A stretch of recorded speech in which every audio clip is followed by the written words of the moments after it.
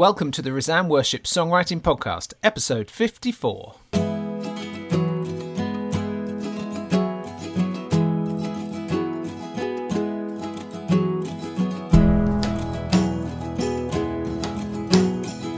I'm Joel Payne.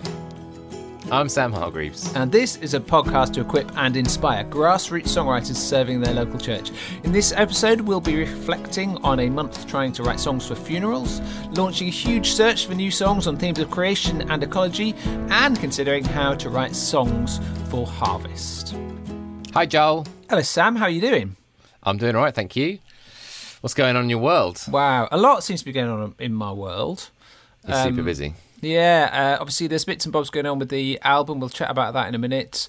We've got the Worship Songwriting Retreat coming up in 10 days, the Yorkshire Retreat. It's Brilliant. maxed out. We filled it. We filled the place, and so we got a bit more space, and we filled that as well. So this is as big as it's ever been. I hope it's going to be all right being this big. I think it will. I think it's going to be great. Cool. But yeah, there's going to be about 35, 36 of us hanging out in Yorkshire for a few days, writing songs, encouraging each other, hopefully chipping in with a bit of input and stuff. I had a great chat yesterday with Matt Osgood, who has been doing an analysis of the top 25 CCLI songs in a very Matt Osgood kind of analysis. It's fascinating. So he's going to do a session which is sort of called How to Write a Hit Worship Song. And I'm really looking forward to that one. And then Chris Juby stepping up to lead for the first time, so we're really excited about that as well, because Chris is a great songwriter, great friend and colleague, and a great leader as well. So it's really, he rocked up to a retreat a few years ago, and now he's going to take on some leadership as well. So sad that you won't be with us, Sam. Yeah, I had a great time last year, so I will definitely miss it. But we need to plan one in the home counties or something. Yeah, 5 minutes from my house, that'd be ideal. Perfect. The other thing I've been doing, which I'm so excited about, is we have launched I don't know what to call it. I need an expression here. You might have to help me. But it's this big search for new songs. So it's called Doxecology, which is taking the word doxology, which, Sam, means praise. Yeah. Worship. And ecology, which means ecology. Put them together, Doxecology. So we are we are spreading the net far and wide to say to everybody, have you or can you write songs on themes of creation, ecology, environment, and other things? Contemporary congregational worship songs, because we think there's a real dearth of those. There's a gap to fill, and actually, you only have to watch the news every day. And you realise how urgent this is, and that actually as a church there's a sense of needing to wake up, but also needs some language with which to respond to what we're hearing in the world around us as well. So I don't know whether to call it, it's not a competition, but song contest, or does that make it sound too much like Eurovision? Contest is just really a synonym for competition, isn't it? Yeah, it is. Song search, yeah, that's good. And is it just songs you're looking for? Mainly. But we're not going to be fussy. Okay. I think there are some decent hymns out there. Not many, but there are some. But we'd love to have some more. And the great thing about hymns often is that, by and large, with things like this, you just say, look, let's stick it to a tune we know, and then we can we can just sing it. So I think that would be really strong. But I think so much of the church that we are connected to, I suppose, and then if you like the sort of contemporary mainstream in this country, is you've got to get some worship songs in there. You've got to put it in the vernacular of the people and what they sing. And I think it's tough. I think it'd be hard to do. Yeah. But that's like number one priority, but we'd love to have hymns too. We were at LICC International Forum the other day in London, and we were asked to lead a few times of worship, and I decided to theme one of them around issues of creation. And I used one of the ones that we're going to talk about today, the God the Maker of the Heavens. Brill. And we used some material from our new resource, and the thing that really struck me was I felt like it went okay, and people seemed to respond, but I was definitely nervous about leading worship around themes of ecology because it feels so alien, it feels so unusual to lead a chunk of worship that goes there. And I guess one of the challenges for these songs is to just start to break down those barriers, so it feels less. We're quite used to singing, wow, isn't creation beautiful? But to then have a song which perhaps slights to err towards, and maybe we need to do a slightly better job of looking after it. Yeah. It feels awkward. So I guess what we're trying to reduce that awkward feeling, maybe. Yeah, and we should refer people back to podcast number, I don't know, 45-ish. Something, what's it? I reckon it might be 42, 44, somewhere in the 40s. Anyway, we talked all about this, eco songs, so do look there. But essentially, listeners and friends of listeners and anyone you've ever met, we would love you to send us your songs. And the plan is, so we're going to open up submissions on the 1st of July through to the 18th of October, after which we'll review them all. And it's not going to be all by any means, but a selection of them. We'll then work on a bit in collaboration with the writers to kind of refine them and get them as good as they can be. And then our hope is to release a collection in the spring. And we're kind of thinking we might do a little series of EPs that sort of, so that they come in bursts. With a kind of signature sound to each of them. resoundworship.org/doxecology. Check it out, get writing, or we'll keep you up to date with what's happening. Awesome. How about you, Big Sam? Well, excitingly, yesterday, Sarah and I went to see Mr. Matt Weeks, who's the producer of the Resound Worship Let Praise Resound live album. We had some sneaky listens to some of the tracks that he's working on. Yeah, he's doing a really good job. So what were you doing with Weeksy? So me and Sarah were doing some overdubs of our vocals. Hang on a minute. What? Are you saying it's all fake? It's not all fake. I suppose you were there. We were there, yeah. Well, people, yes, we probably just remove the screen and let people see what's going on. Yeah, that's all right, isn't it? In the background, which is, I guess, what you want to capture on those days is you want to definitely capture the drums and some of the live instruments and some of definitely the live sound of the crowd. But if you're going to listen to these songs over and over again, you do want the vocals to be vaguely in tune, and that sort of thing. So I think a lot of us who did lead vocals are going back and having another go. The funniest thing was this. I don't know. Again, I'm sort of demystifying the process here. Yeah. But I couldn't help myself but to do some sort of off the cuff kind of ad libs, as you do as a worship leader, to kind of introduce the next bit And of course, if you're redoing your lead vocal, you also need to redo the ad-lib. So that was quite a fun thing to go, oh, how exactly did I go, hallelujah? Trying to time that. Nice. I've found I really like having my vocals produced, by which I mean I really like having a producer there telling me when I'm not a great singer, so I need it. And I really like having someone who will say, yeah, that sounds, sing it like that. That's a good sound. Yeah. Shape that phrase, do it differently. How is that? Matt is brilliant at that, and he's really encouraging. But I think it's impossible to do that for yourself. Yeah. But it's also almost impossible to do that for your spouse, because Sarah and I have tried to do this with each other, and it's divorce is around the corner with that one. I've had this conversation with so many couples. Yeah. So it was good that me and Sarah both went, and we're sort of sitting in the same room, but I'm just trying really hard not to say anything because I'm like, if I say it probably won't get. And same with Sarah,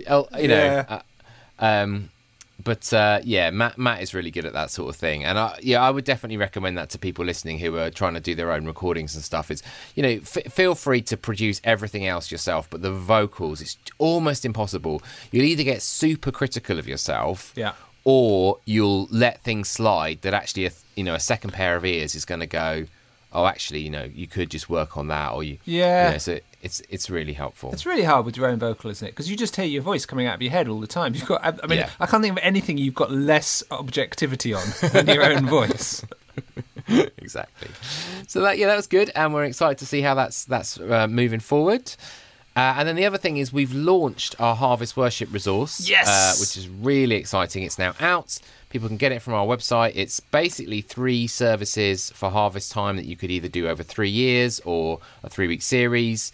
I'll talk a bit later on in the podcast about some of the themes, but what it also has with it is you can obviously read the book and use all the stuff in the book, but also there's to one page with loads and loads of free downloads. Brilliant. So PowerPoints and videos and printable sheets and sermon outline notes and stuff. And included in those are stuff from 4 brand new Resound worship songs. Yeah. So people can get hold of that. So you need to get the book in order to get the access to the thing. Is that right?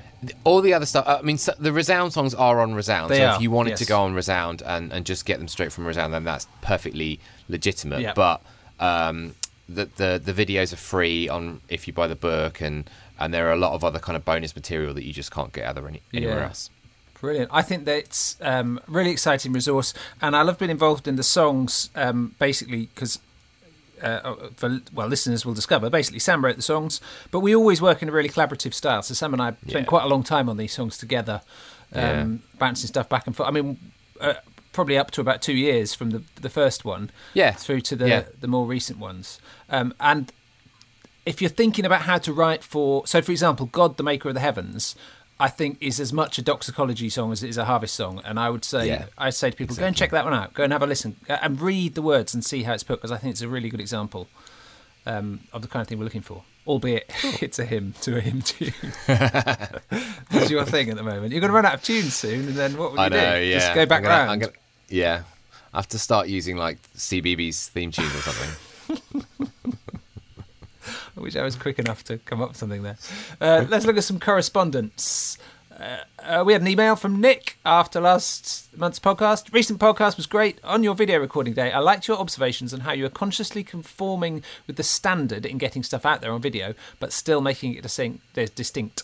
And also, Dissect Classic really took me back. I listened again to that recording, he put that in inverted commas, which is also quite formative for me, and there is definitely something quite special about it. Does make he's me talking wonder, about he's talking about Come Now's the Time to Worship, right? Yeah. And he says, does make me wonder though, where have all the sax solos gone? Yes, it's true, isn't it? Should we have a lament for a moment of lament for sax solos? Can you find a mournful one to play at this point? Probably. We should get Jeremy Perigo quickly. Just buzz us. Can you send me a few mournful notes on the sax? It's a good point though, isn't it? Sax is a. This will be a complete diversion. We don't have to spend a long time on it, but sax can be a tricky instrument to include because they are so loud very often, especially a kind of a tenor sax or something. Yeah, they're really loud, and so they take quite a lot of skill and arranging to blend with other instruments. Yeah, and they're very distinctive, aren't they? I mean, I think they sort of go in and out of fashion. So I guess in the 90s when you had sort of acid jazz was quite big and Jamiroquai and that sort of thing, then it gets popular, and then later on a sort of Amy Winehousey type brass section kind of sound sax thing going. Yeah, it kind of comes in and out, but then other times it can be. I think I don't feel this, but I think people consider it to be not so cool, and then I feel sorry for the poor sax players when they're kind of going through one of their not so cool phases. I mean, you love a bit of Kenny G, don't you? every night before I go to sleep. Shall we dissect classic? No. Okay. 12-song challenge. For the 12-song challenge in June, we set you the slightly daunting task of writing funeral songs that we could sing at funerals. We've been so impressed by the number of people who've written stuff and the depth of the writing and the stuff that's come out in that writing. I love doing this. I love seeing what you guys are writing. Sam, you picked out a couple that you thought were worth having a look at. Yeah, I wanted to talk about Samuel Hurl's song. So he wrote this hymn, essentially. He sort of took the challenge of maybe we could write some songs which are to existing tunes. So he's used Holst's do do do do do do Jupiter. Yeah, exactly. Or Thaxted, as it's also known. Yes. So should we have a little listen to that? Yeah, for sure.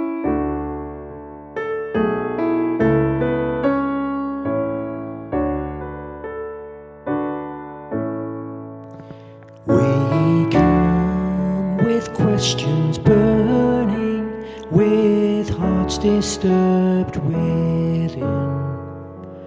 We long to know the answers, but doubts they overwhelm.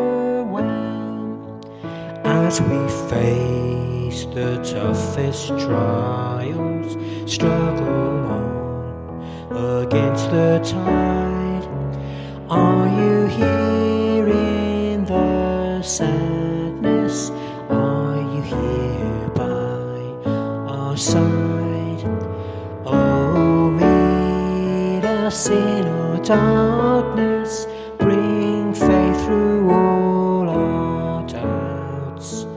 May we know we can trust Jesus deep, deep within our hearts.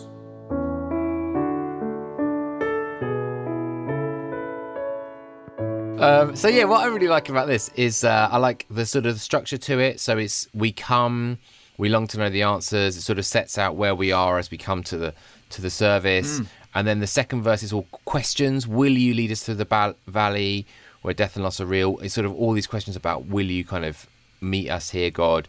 And then the final verse is more sort of being making statements, give us hope beyond this moment, and sort of coming in, sort of having a kind of trust in God at the end. And so I thought that was really well done. I did make a couple of comments on the forum. There's a couple of places where he's used a word with one syllable, but he's tried to hold it over two syllables. Yeah. And then he's not been consistent with that in the next verse. So I just kind of said maybe tighten that up. Yeah. And also he's got this kind of closing, may we know we can trust Jesus deep, deep within our hearts. And that deep, deep within our hearts becomes his final line. And I'm just not sure that is quite, as a line, I thought, oh, it's all right. Yeah. But when he repeated it every time, suddenly it becomes amplified, doesn't it? That becomes it? your theme line, your motif, and then you look at it and go, oh, yeah, actually, it was all right the first time, but you don't need it. Yeah. Exactly. So I think that could do with some. But otherwise, I think this could be really, really useful in exactly these kind of contexts we're talking about.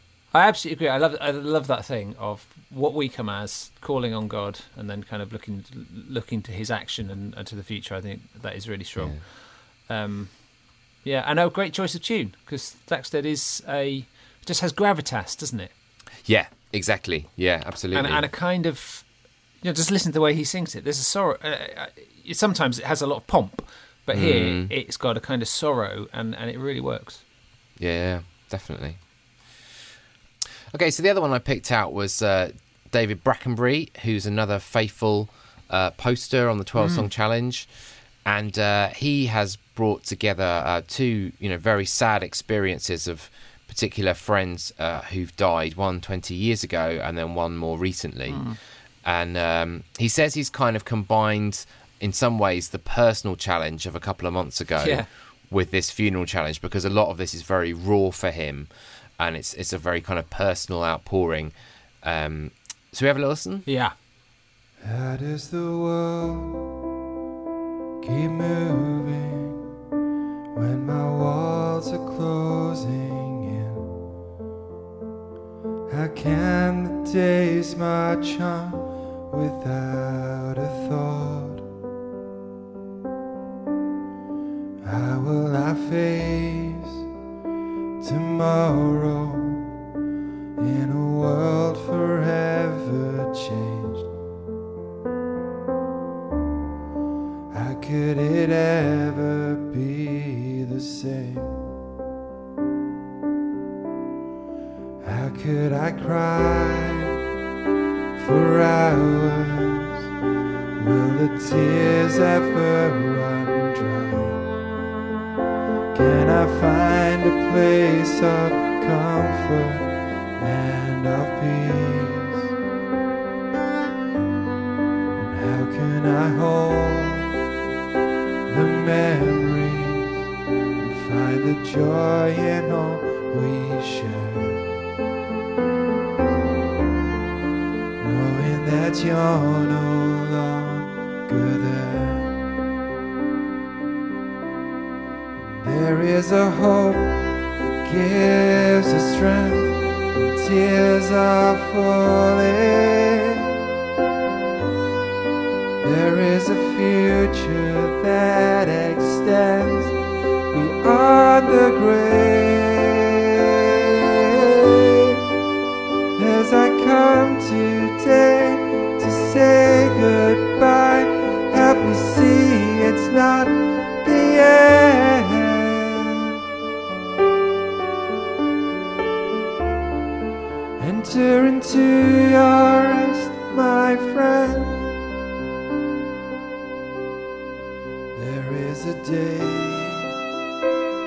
promise. Oh wow! I've got powerful stuff. a bit of a a bit choked up. Partly hearing the story, but also just he says, doesn't he, that watching how he's interacted with different feedback from people through this, and this is several versions in. Can he take it from the personal to the corporate, or does he just eventually need to say, look, this is just my my catharsis, this is my getting something out. And in that respect, and as I come to say today to say goodbye, help me see it's not the end, enter into your rest, my friend. I mean that gets you, doesn't it? Melodically, David's quite a natural songwriter, isn't he? So he always writes stuff that's got a good solid shape, and doesn't feel like he's even if you write something that ends up on more of a performance angle, it tends to have a good shape. So I think in that respect this one already has it. And I was just thinking that essentially if you took those lines out of the chorus, as I come today say goodbye, etc., then and enter into your rest, my friend. So it's like he's singing to his friend who he's lost. Yeah. Then actually, it is quite an inclusive song, and it doesn't have to be the things you don't have to name today, do you? I think that's part of it. When you write a song for a funeral, you don't have to be describing this moment. It's kind of like when you write a song for Christmas. If you make your song completely about Christmas Day, then you can only ever sing it on Christmas Day, and you'll never know it. You'll never learn it. Yeah. And I guess that's what I would say to David. Is I think you could almost put it in corporate language. How does the world keep moving when our walls are closing in? How can the days march on without thought? How can we face tomorrow in a world forever? Something as simple as that just kind of takes it out of your.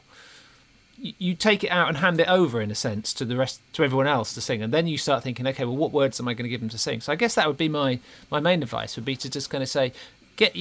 Almost nail that version that sings what you need to say. Yeah. But then change it all into from I to we. Take it out of that moment, but into that experience. Yeah. And then try and write into that. Yeah. So end up with two songs intentionally. Potentially. Yeah. I always, what I'm like. I've got this reputation as being the tough guy at Rizzo, and everyone has to get their songs passed. You are a tough guy, Joel. I also do like a very tough guy. I know, tough guys. No one's ever called me a tough guy before.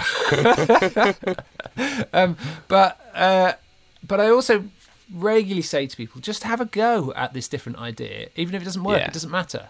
Here's a possible angle. Just pursue it, chase it for a bit. And if you come back to what you've got, fine. But what if you chase that down and you find you strike gold? And it'd be crazy not to. And I think we should feel like that. We all feel like that with our songs. Any song can be better, and it's okay to go and experiment, and then say, "No, it didn't work." It's all right. Yeah. Good idea. Lovely. Right, I'm going to play you what I've written. Please do. This is. We'll reflect on this, won't we? But you try to write something, don't you? Which I suppose in this kind of thing, you try to think, well, what would I want to sing? And I think one of the things for me is that I'm a sort of relentlessly positive person in outlook. I can be grumpy on any given day, but my basic thing is I always what carries me a lot of the time is just the best is always yet to come. The best is always yet to come. And this is the kind of thing, and I thought, okay, well, that's the kind of thing I sort of want to sing. It's about kind of having a hope of that, and I kind of put it in a really religious terms, a kind of eschatological perspective. And now I feel a bit like I've written two halves of two different songs. So anyway, play it to you. Tell me what you think we can do with this. Yeah.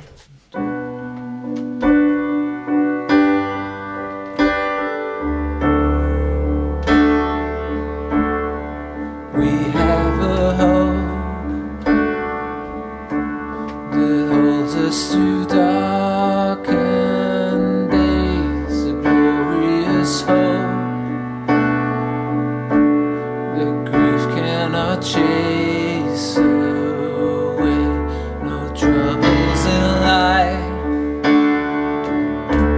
comprise us from God's strong hand. Our hope is Christ, and it is in Him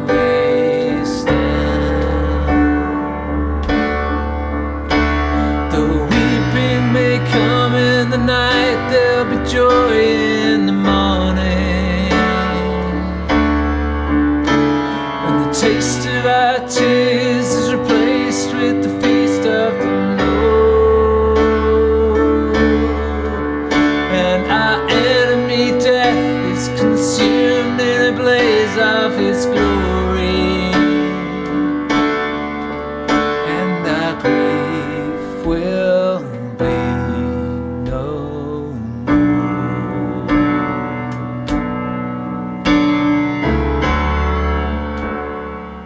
That's it, really. That's all I've got. Wow, that is really good. Oh, thanks. That's really good.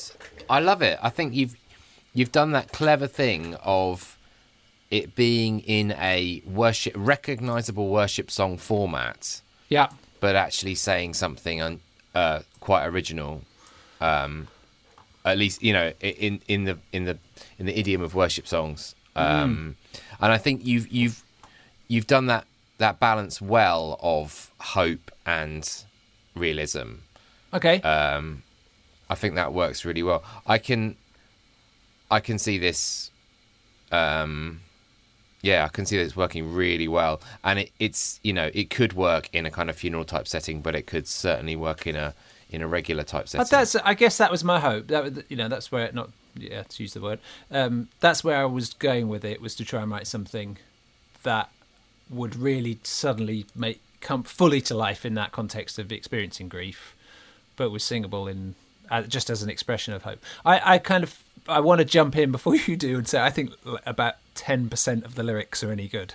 I think it's got the shape and it's got the idea, but if you go through it line by line, almost all of them are a bit it completely peters out through the chorus, and I wasn't.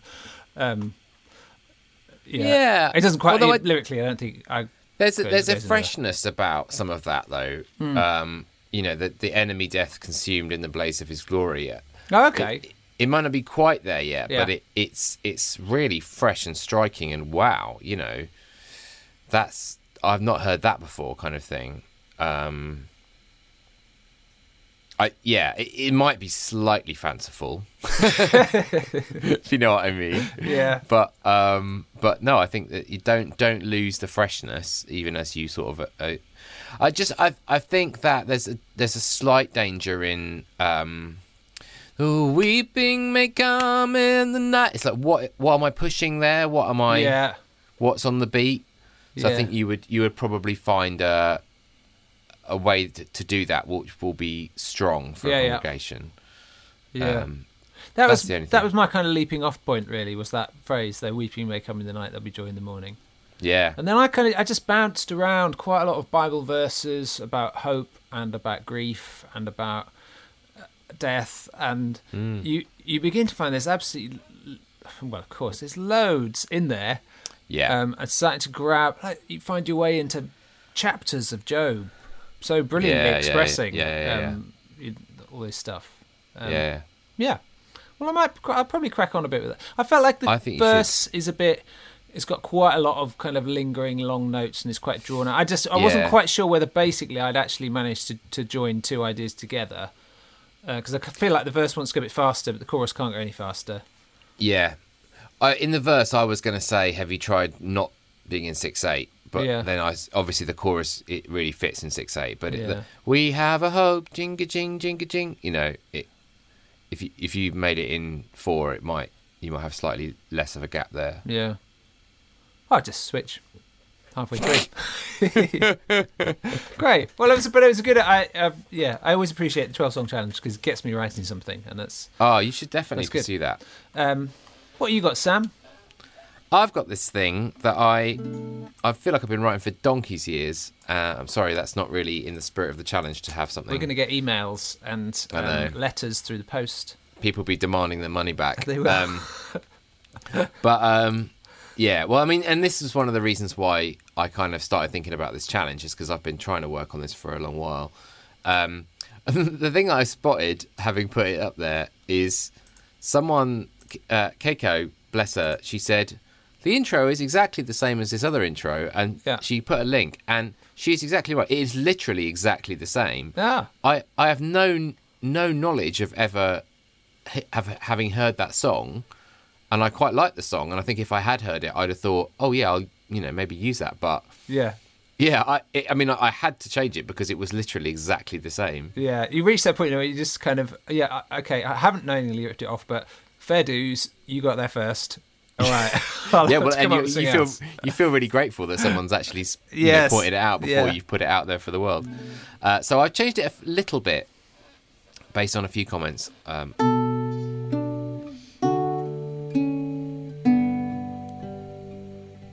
There's a time for tears and a time for pain. A time to hurt while the grief remains. There's a time when peace seems so far away, yet still God holds us on that day.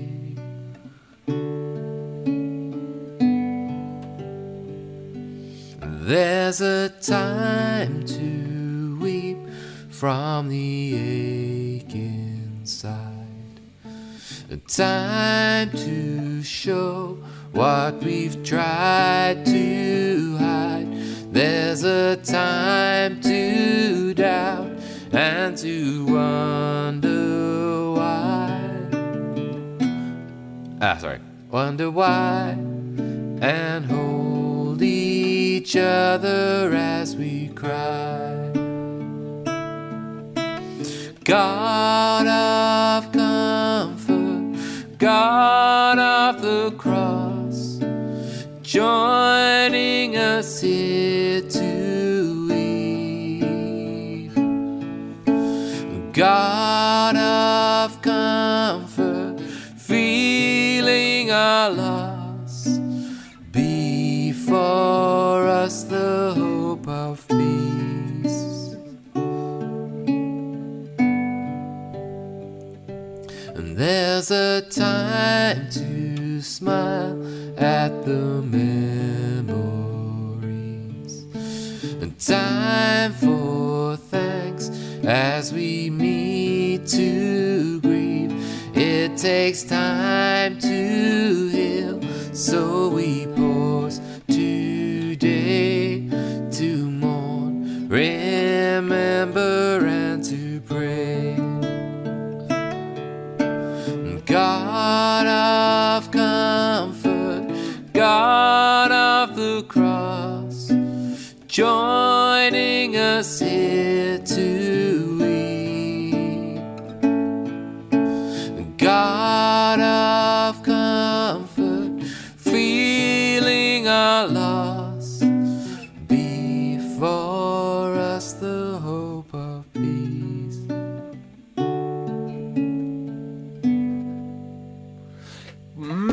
That's lovely. Good job, Sam. Thanks, bud. Yeah. Thank you. You've been through this a few Yeah. revisions with me, so you might be going, "Oh, you've changed the best I am. bit." I'm always. You know what that's like, though. It's always like that, isn't it? You work on a song with someone, and then they go and show it to someone else, and they say, "Right, I've changed all that." No, that was the best. Which is, this is one of the probably one of the strengths, but sometimes I suppose one of the weaknesses of the very collaborative process is you keep listening to everyone, and you gradually. But essentially, there's loads of really good stuff about it. When we've talked about this before, that something that was so important with this was just finding a really simple and intuitive melody, so that you could whip it out on a difficult day, and by verse 2, you've got it, and you can join in. So there's as you know, I've been through it all before with you, so there's loads of stuff I love about it. Melodically, I feel like that first high note on Time is really so it's quite nice when you picked it on the guitar. But actually it's because that's pretty much the highest note in the verse, and it's quite exposed because you just go up to it and then you shoot right down. I would try being happy with "There's a time for tears and a time," because I just think then the people who are crying will go, "Yeah, I get that. Oh, I'll just sing it." And I think there's something in that, maybe just to consider, because at the moment it's just quite angular in that little moment, and making it just maybe a little bit more tricky, and making the whole, it's like highlighting the word time, where that is part of the point of it, but it kind of the words that are full of substance are the words of tears and pain and grief and things. And it's really interesting what you've done in the chorus. God of comfort, God of the cross, joining us here to weep. Because you had previously joined God who joins... God of the cross, God you do our pain and our loss. I just felt like I had too much. Yeah. Like I wanted a couple of beats of breath in the chorus. Yeah, I can say that. So it's quite nice, isn't it? It's a really interesting. I mean, it's like a massive theological statement in the last in that line in a sense, isn't there, in terms of kind of God's participation in what we do. I suppose I was thinking was of the Lazarus story. Yeah, God of comfort, God of the cross. I guess I would say. So I really like that because that is a really good thing. But I think when you move on to the next line, God of comfort, feeling our loss, you're kind of repeating the same idea now. And it's starting to sound like God is going to be quite passive. And so I feel like at that point you just need to bring a little. You said he's joining us here to weep. It's obvious that he's sharing in our grief here, and so on. So maybe by line 3. Something a little bit more active, which then makes sense of "Be for us the hope of peace," in the sense of comfort, transforming, whatever. Yeah, brilliant. Well done. Thank you. I'll keep chipping away. I would say you could sing that at my funeral, but Andy Clark's already claimed all the slots in it. and Andy's one of our Sam writers, and he's natural. He basically is Radiohead, isn't he? He's just kind of naturally. He naturally writes the saddest songs in the world, and he's already filled up all the slots in there with his. We should mention actually, because we forgot last time, Andy's song on our website, "When God's Perfect Plans" or "Jesus Lord of Peace," which is a really beautifully haunting and inspiring song about holding on to hope in God in the midst of grief and struggle. Which is a really strong example of the kind of song that we wanted to write this time. Yeah. 12-song challenge. Let's move on to June. So for our June challenge, we are going to continue by just sort of working our way through the themes that Sam has previously been working on. And having now completed a set of... This is going to be a toughie for you, Sam. Surely you've used up all your material, because we're going to do harvest songs. Harvest songs! Yeah! So I want to just state from the outset that the challenge here is simply to write a song for harvest time.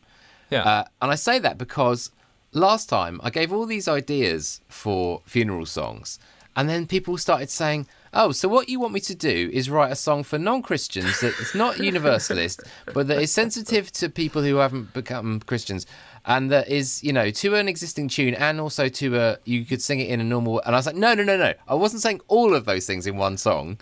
I was just saying, here are a bunch of ideas or a bunch of challenges. So I'm putting that out there right at the beginning of this challenge. We hear you. Feel suitably chastised.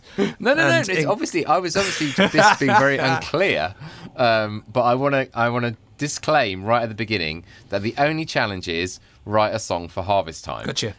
And everything I'm going to subsequently say is just ideas. Okay. So what you're saying is we have... Carry on. Shut up. So, if I don't know what people's backgrounds are listening to this, but for me, this has been one of the most uninspiring times of the year to lead worship.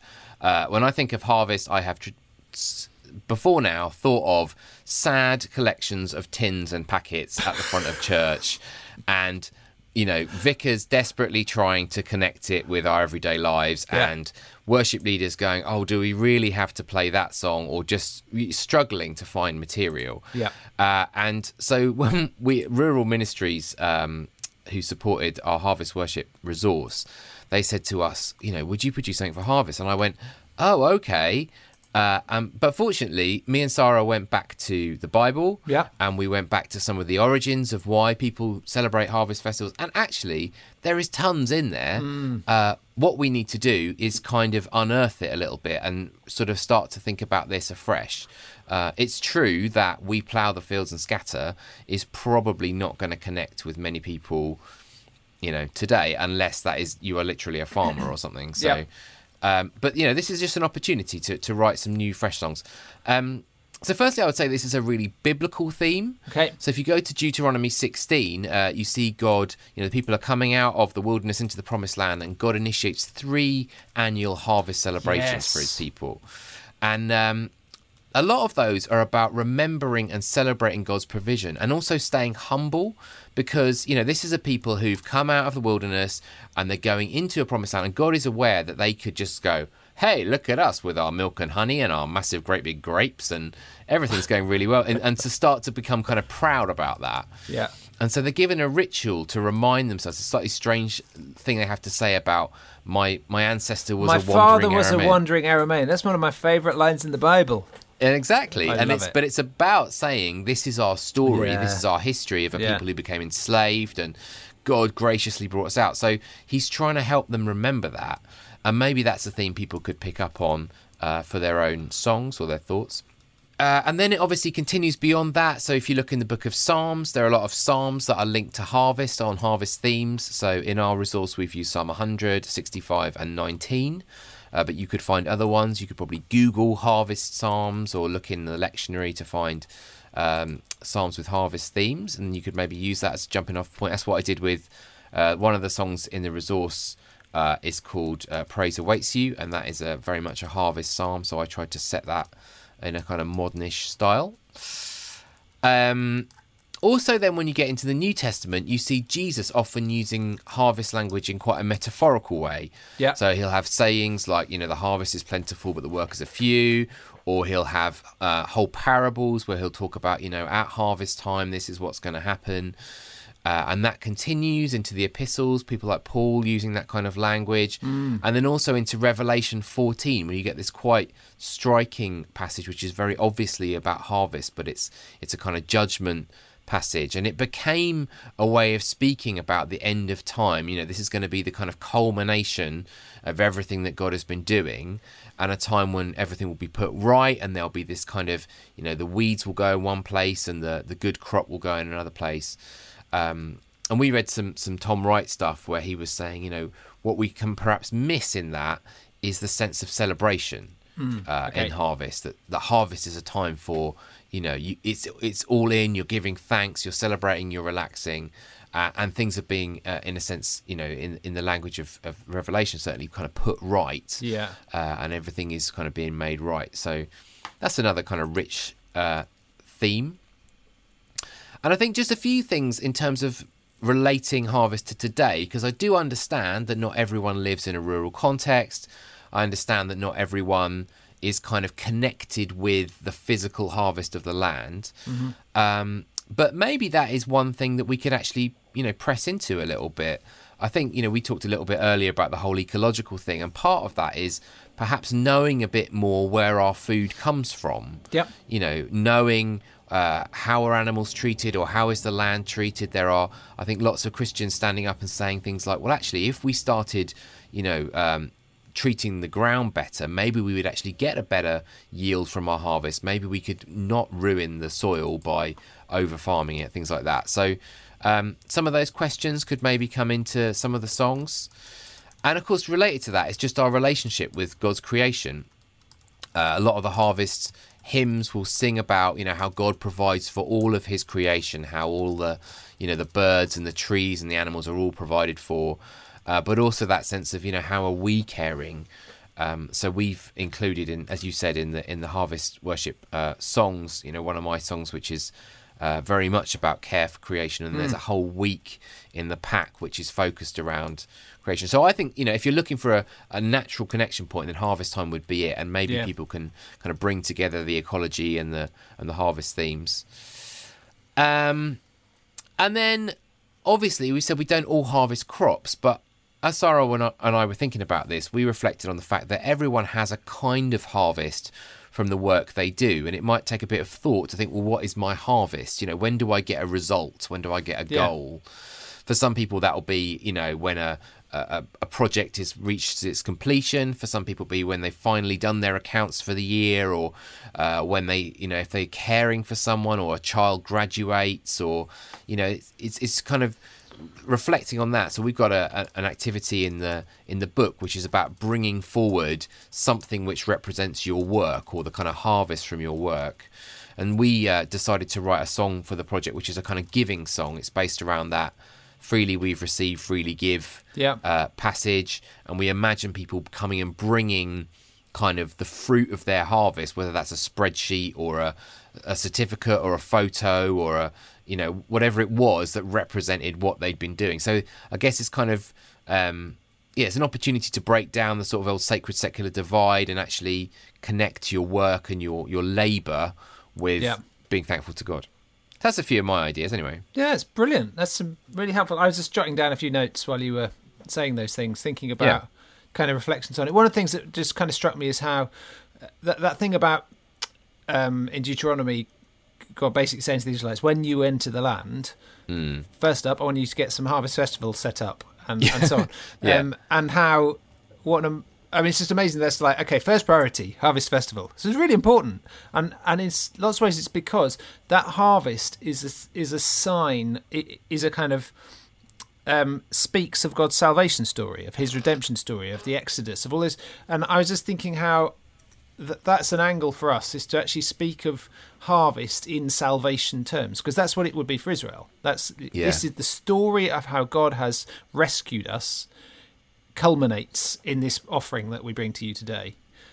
So that's one kind of angle there. I was thinking about the challenge of, people often say, "Oh, well, somebody's in a city church who's never seen a farm wouldn't." And that's certainly true. I think where I live in a rural market town. I would think most of us see fields of crops quite a lot. I mean, I have one right at the back of my house, but even if I'm not a farmer. So it does vary a bit on your context and your cultural context and your geographical context. But also just how, we've talked about this before, how difficult it is to put modern words and ideas into hymns and worship songs. And so one of the challenges is to find ways of describing using old language, something that is new. Mm-hmm. And very often, if you want to write well poetically in a way that engages people, and especially when you take a theme that's unusual, being able to package it in language that feels at home in a worship song makes it so much more palatable, makes it so much more easy to sing. And actually, by and large, it's what poets do. They often wouldn't take a completely new word like combine harvester. They would talk more about gathering the riches of the land. And it's about you. There's something about well-established language, so that's a kind of challenge. As you write, if you find yourself putting the word spreadsheet in, you might want to think more of talking about the fruit of labour, or so those kind of things, because it works. It just works. Yeah, it works. It's hard to do. It's about, there's a sort of something about timelessness, isn't there? Yes, and there's something about the tone of voice that we use, which fits a particular situation. We always have a slight argument about this, don't we, Joel? Because I want to come back and say I think there are moments to intentionally use a modern image, or to intentionally, because I do. It's, an example would be, do we only ever show, if you have a screen with words, do you only ever show beautiful, timeless scenes? Would you, I would say, let's put up some images of cities or urban, urban decay or whatever.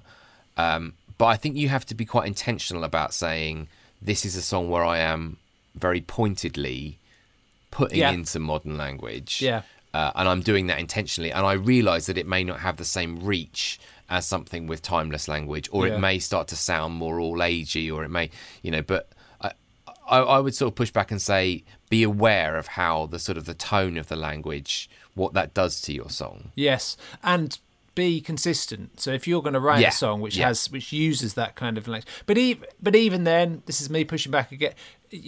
Urban decay, and they're still quite grounded, rooted, strong words that you've used to describe it. Yeah. Whereas if you wrote sociological deconstruction, it might also mean the same thing. Yeah. But it's just got a kind of, it sounds like it comes off a policy document. Yeah. So it's choosing that stuff. It's Yeah, choosing those yeah. words that have a life of their in themselves that often Yeah. just sing so well. And then I like to think, just talking about the land. I worked in more in the supporter face of it, but in international development work with Christian Aid for a few years. And just one of the things that always struck me was how the land is such an important theme in the Old Testament for the people of Israel, and how the land itself and their relationship with and what is going on with the land is often a sign of their relationship with God in a really real sense. God says, if you follow me and keep my commandments, then I'll bless the land and you'll have fruitfulness and crops, and if you don't, then I'll curse the land and it won't rain. And you get to Solomon's prayer at the dedication of the temple, and it's really just Solomon isn't coming up with a new idea, he's just responding to what God has already said about how he's going to relate to them. And so there's so much richness in there for us to explore theologically and in ideas as well. There's loads, isn't there? There's loads. Excellent. Well, I hope this is a fruitful one for people. Ha ha. Ha ha! I hope we have a harvest of really good songs where we combine some tunes. Sorry. Right.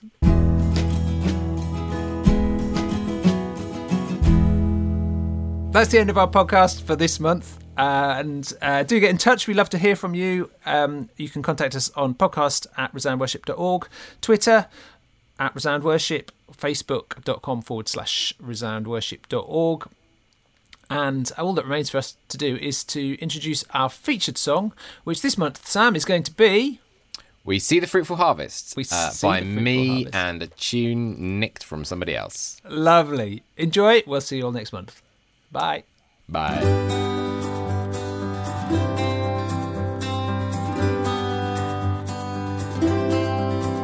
We see the fruitful harvest our gracious God provides, and how in His abundance our needs are satisfied.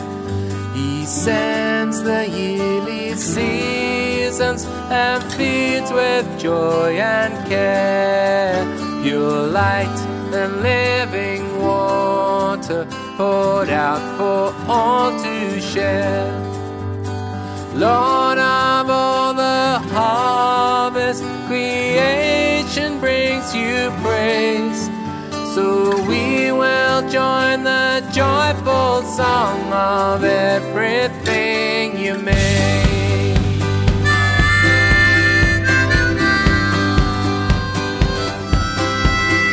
This world of revelation unfolds before our eyes. The birds sing out God's glories, His wisdom fills the skies.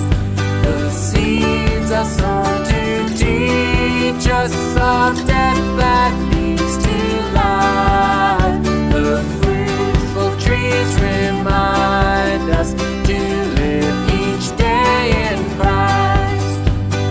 Lord of all the harvest, creation brings you praise. So we will join the joyful song of everything you made.